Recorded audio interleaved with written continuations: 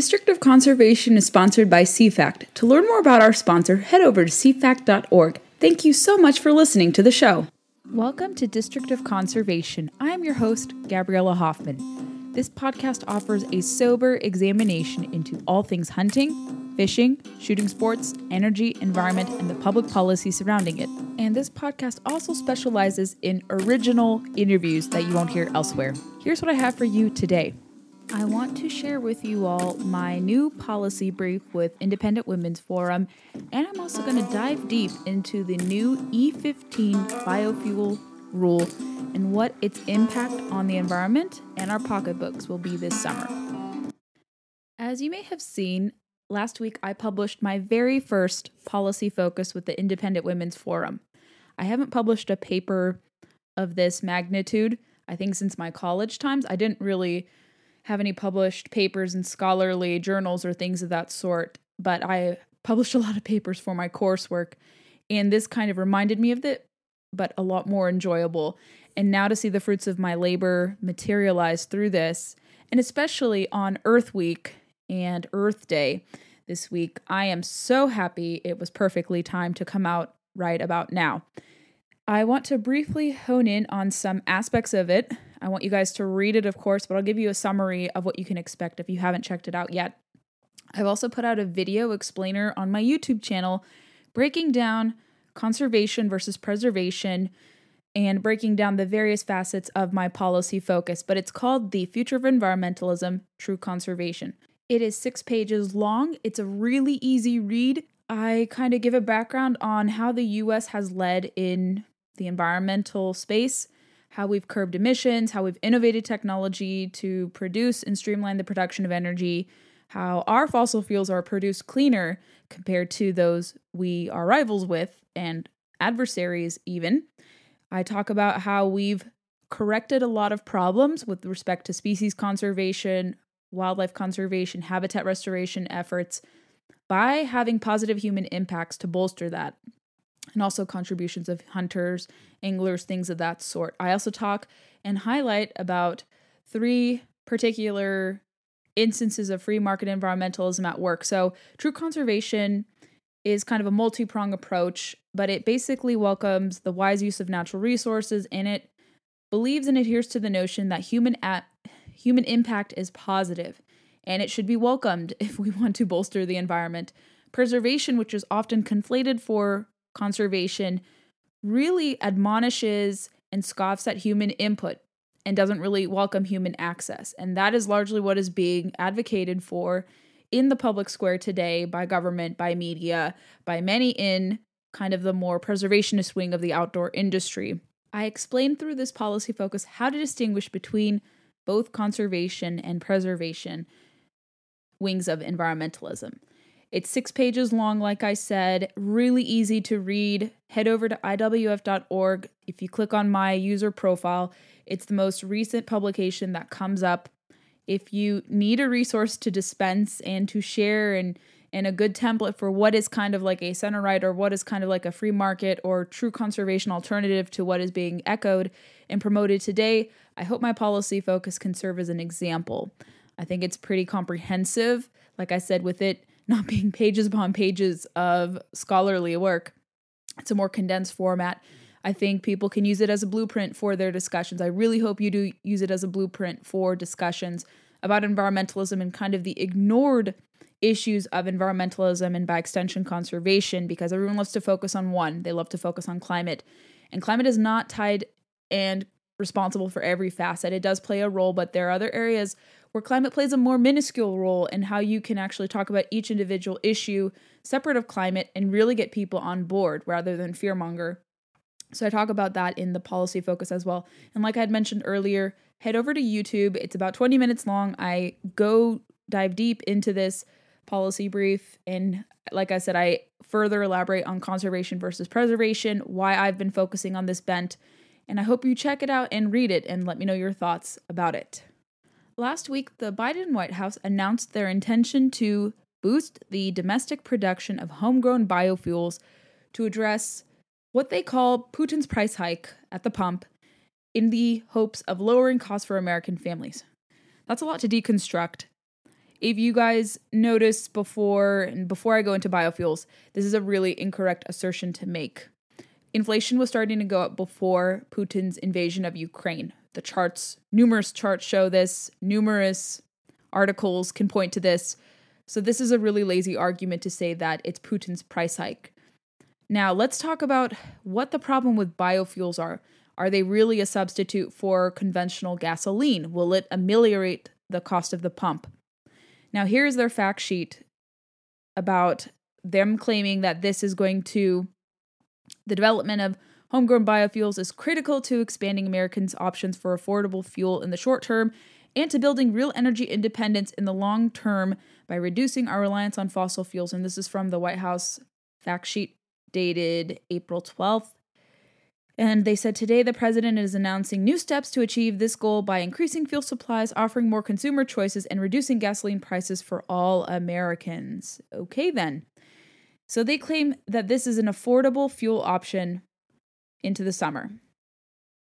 And this is kind of unprecedented. I don't know if you guys know this much about biofuels. So it is 15% ethanol and 85% gasoline. Under the renewable fuel standard, gasoline tanks cannot have more than 10% ethanol. That's currently a standard. But they want to gradually increase it to E15, and then some people are very ambitious and they want it to go towards E30. But according to their plan, they want to make it available throughout the summer, which has been previously forbidden in the United States under the Environmental Protection Agency because of Clean Air Act concerns that it'll lead to more smog, more pollution, and that is not really environmentally friendly. I'm going to explain more about that. Typically, in the past, the EPA did not sell E15 gasoline between the summer months from June 1st to September 15th. And apparently the EPA is going to issue an emergency waiver to make it so that they're going to be able to sell this more at gasoline stations. Now, how prevalent is E15 in gas stations across the country? Currently, it's only available in 2,300 gas stations. There are about 150,000 gas stations. That calculates to about 1.5% of gasoline stations. I really don't know in terms of lack of availability how they can advertise it as such. They claim that the emergency waiver can, quote, help increase fuel supplies, give consumers more choice to get lower prices, and provide savings to many families. At current prices, E15 can save a family 10 cents per gallon of gasoline on average, and many stores sell E15 at an even greater discount. And they claim this is the rich part.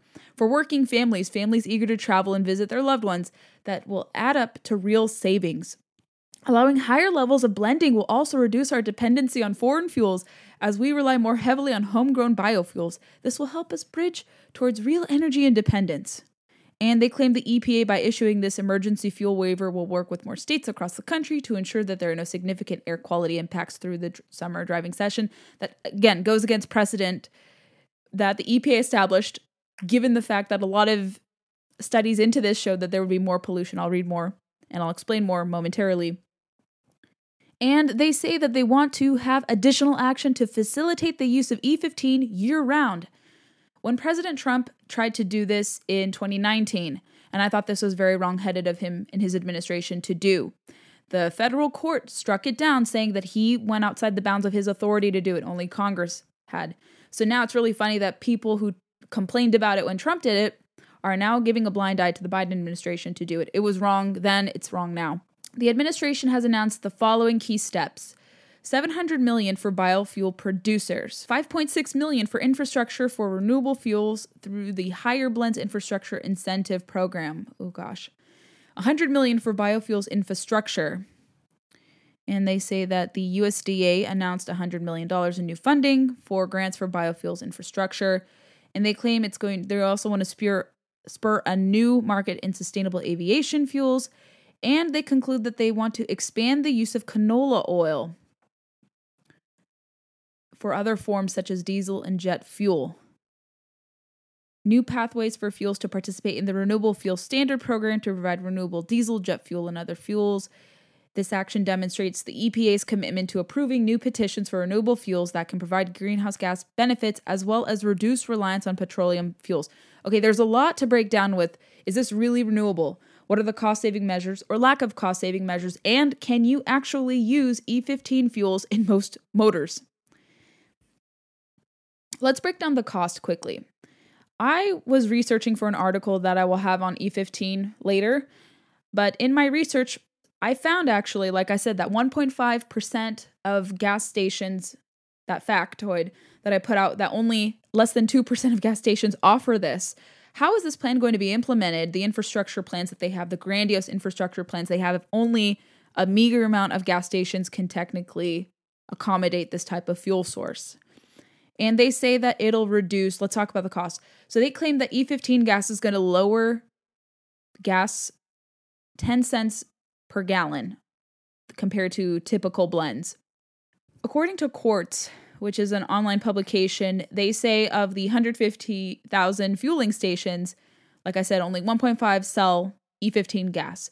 The remaining 98.5% of gas stations may not have the proper equipment to safely store E15. They say, according to the numbers in the breakdown, that refueling with E15 would knock about 10 cents off the average gas price of $4.20 per gallon gas. Applying those savings to sales at the 1.5% of gas carrying E15 fuel, and the average national gas price could fall about 0.2 cents per gallon. That would, in the best case scenario, lower the national average to about 4.19 cents per gallon. $4.19 per gallon. That's not a cost savings measure at all. That's completely deceptive. And if this article could simply break it down like that, it's meager. It's like that 16-cent saving they talked about for July last year, 4th of July last year. Paltry and very insignificant. And according to the Department of Energy, the EPA defines E15 as gasoline blended with 10.5 to 15% ethanol. In terms of what type of vehicles with motors can use this, so E15 cannot be used in conventional vehicles if they were made before 2001. And there are lots of other restrictions. You cannot use E15 fuel in older cars, motorcycles, lawnmowers, and boats. So how available is it going to be if there are limitations to the type of motors that can accommodate it? You can't change the internal combustion engine to accommodate this. Like, it's going to create so much reworking and rewiring of different motors. And can you imagine if you have to retrofit your motor to accommodate this new gas? Oh my gosh, it's so costly. I mean, that's not going to save money for working families. It's impractical. It's for flexible fuel vehicles and conventional models after 2001 and has such limitations. I'm not even done scratching the surface. We have to talk about the environmental impact. I actually looked to several sources, which I normally would not point to, but I have to use them because they actually are very right on the issue. So Yale Environment 360, this is from Yale University, from their School of the Environment. The case against more ethanol. It's simply bad for the environment. And they claim in their subhead, the revisionist effort to increase the percentage of ethanol blended with U.S. gasoline continues to ignore the major environmental impacts of growing corn for fuel and how it inevitably leads to higher prices for this staple food crop. It remains a bad idea whose time has passed. They talk about the impact of growing corn in the U.S. heartland and how it exhausts a lot of land. They say that one that will increase in terms of costs if we even add more ethanol to our gasoline. Higher ethanol blends still produce significant levels of air pollution, reduce fuel efficiency, jack up corn and other food prices, and have been treated with skepticism by some car manufacturers for the damage they do to engines. More on what they do to marine motors later. Growing corn to run our cars was a bad idea 10 years ago. Increasing our reliance on corn ethanol in the coming decades is doubling down on a poor bet. The effort to rehabilitate corn ethanol is linked to the perceived insufficiency of federal mandates known as the Renewable Fuel Standard, requiring an escalating quantity of ethanol from corn and cellulosic sources to be blended with gasoline annually until 2022. This type of ethanol, which was supposed to supplant that made from corn in meeting the mandate, has proven a monumental disappointment, and the EPA has taken a big step back from requiring to use it. To continue to meet the renewable fuel mandate will require further use of corn-based ethanol, which is constrained by the so-called blend wall, a limit related to current engine design because most of the ethanol now available is only blended with gasoline at a level of 10%. The ethanol industry and others are proposing raising the blend level to 30%. Without such a break in the blend wall, the Renewable Fuels Standard mandate are in trouble. At present, though, fewer than 2% of filling stations in the U.S. sell higher than 10% ethanol blends. This is the kicker. Shrouded in the political fumes and corrosive influence of special interests, the economic fundamentals of ethanol are clear in the light of day. Two prices determine its profitability: the price of corn and the price of oil. The higher the price of corn, the more expensive it is to divert from feeding animals or making high fructose corn syrup and instead distill it as alcohol fuel for cars and trucks. Second, the higher the price of oil, the more economically ethanol can be blended with gasoline. When corn is cheap and oil prices are high, ethanol margins are fat. But when corn prices rise and oil prices fall, ethanol margins are flat. They said it took off in the mid-2000s. So that's kind of a summation of it. It's more carbon intensive. And actually a recent study, believe this or not, a study that was recently conducted talked about the actually more exhaustive nature of biofuels like ethanol. And this came from, I believe, the University of Wisconsin-Madison. This was February 14th, 2022. And they said the U.S. Renewable Fuel Standard, created by 2007 legislation, mandates that such fuels partially replace petroleum-based ones. So far, however, the mandate has been nearly fulfilled by corn ethanol, a fuel that may be worse for the climate than the gasoline it replaces. I'm going to talk about the percentage. So they say that this institution has assessed the environmental impacts of corn ethanol and the policy that governs it using a combination of econometric analyses, land use data, and biophysical modeling. It was published in the Proceedings of the National Academy of Sciences, showing that carbon emissions from using land to grow corn can negate or even reverse any climate advantages of corn ethanol relative to gasoline. From an environmental and climate standpoint, corn ethanol is not a good biofuel solution. Instead, the findings align with the movement in bioenergy research toward developing next-generation biofuels, such as those made from perennial, non-food plants grown on land less suited for conventional agriculture. Let's see, what is the percentage in terms of how much more carbon intensive it is? The numbers were staggering when I read it, so I'm going to read it for you guys here. The sum effect is that the carbon emissions of corn-based ethanol produced to meet the renewable fuel standard are at least as high as those from the equivalent amount of gasoline or possibly higher, likely by 24% or more. A final point I want to hone in on: how does E15 destroy, let's say, a marine motor? You're a boating enthusiast, you like to fish. Gasoline prices are higher, but like I explained before, E15 is not retrofitted for lawnmowers and boats. Let's show and explain why that's the case. This is from Boating Magazine, published in August 2019. E15 gas is bad for boat engines. Boating Magazine cited a 2011 study that was used to test 3 different outboards. The 300 HP Verado, representing fuel-injected 4-stroke technology, a 9.9 HP 4-stroke representing carbureted 4-stroke technology, and a 200 horsepower EFI 2-stroke to represent legacy technology. A pair of engines, one running on E15 and the other running on E0, gasoline with no ethanol, were subjected to a 300-hour endurance duty cycle. On E15, the Verado failed 3 exhaust valves. On E15, the 9.9 4-stroke developed a misfire and poor run quality at idle, and the fuel pump gasket showed signs of deterioration. On E15, the 200 EFI outboard failed a connecting rod bearing. All the outboards tested on E0 fuel completed the test unscathed. And I can cite the study if you're interested. It was commissioned by the Department of Energy. A post-test inspection revealed all of the motors tested on E15 showed signs of elevated piston and exhaust temperature because the fuel mixture became excessively lean. E15 contains 5% oxygen by weight compared to 3.5% oxygen for E10. The additional oxygen content causes enleanment of the engine. During enleanment, exhaust gas temperatures rise. Unlike flex fuel auto engines, the marine engine cannot self-adjust to accommodate fuel with more than 10% ethanol. The issue of materials compatibility is especially concerning for those legacy engines which can be 40 years old, it continues. So read the study if you're curious. I'm not making this up out of thin air. The labeling of E15 as potentially disastrous and hazardous at gasoline stations, they had an effort to do with that. NNMA is a great resource. And a final resource on biofuels, I want to point to Mandy Gunasekera, a past guest on the show and former EPA Chief of Staff to EPA Administrator Wheeler. She said that the biofuel waiver is nothing more than a publicity stunt and that the Biden administration is simply looking to look like it's doing something, taking a shiny object approach to alleviate the harm brought to American families with crushing inflation and subsequently higher energy costs. And she writes this in Real Clear Markets. She pointed out kind of the hypocrisy placed towards it.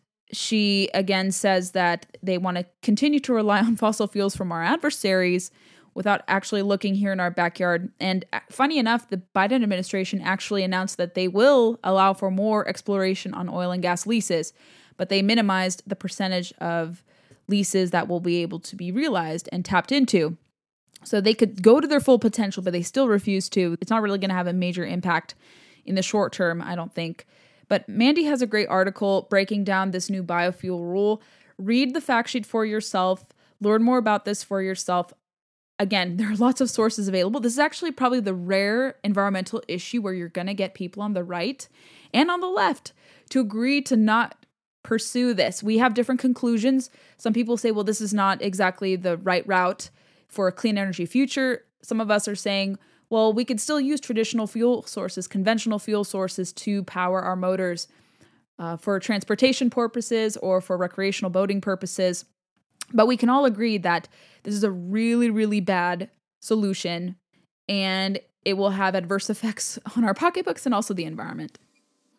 Thanks for listening to this episode of District of Conservation. We hope you enjoyed it.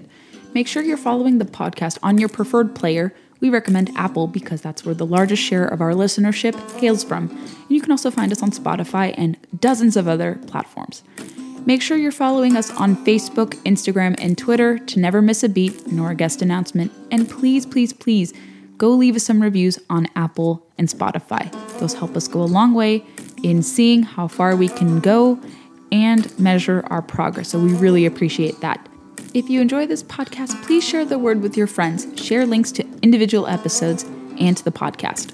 Want to appear on the podcast? Have an interesting story to tell? I'm all ears. Shoot me a message and we'll do our best to process your request.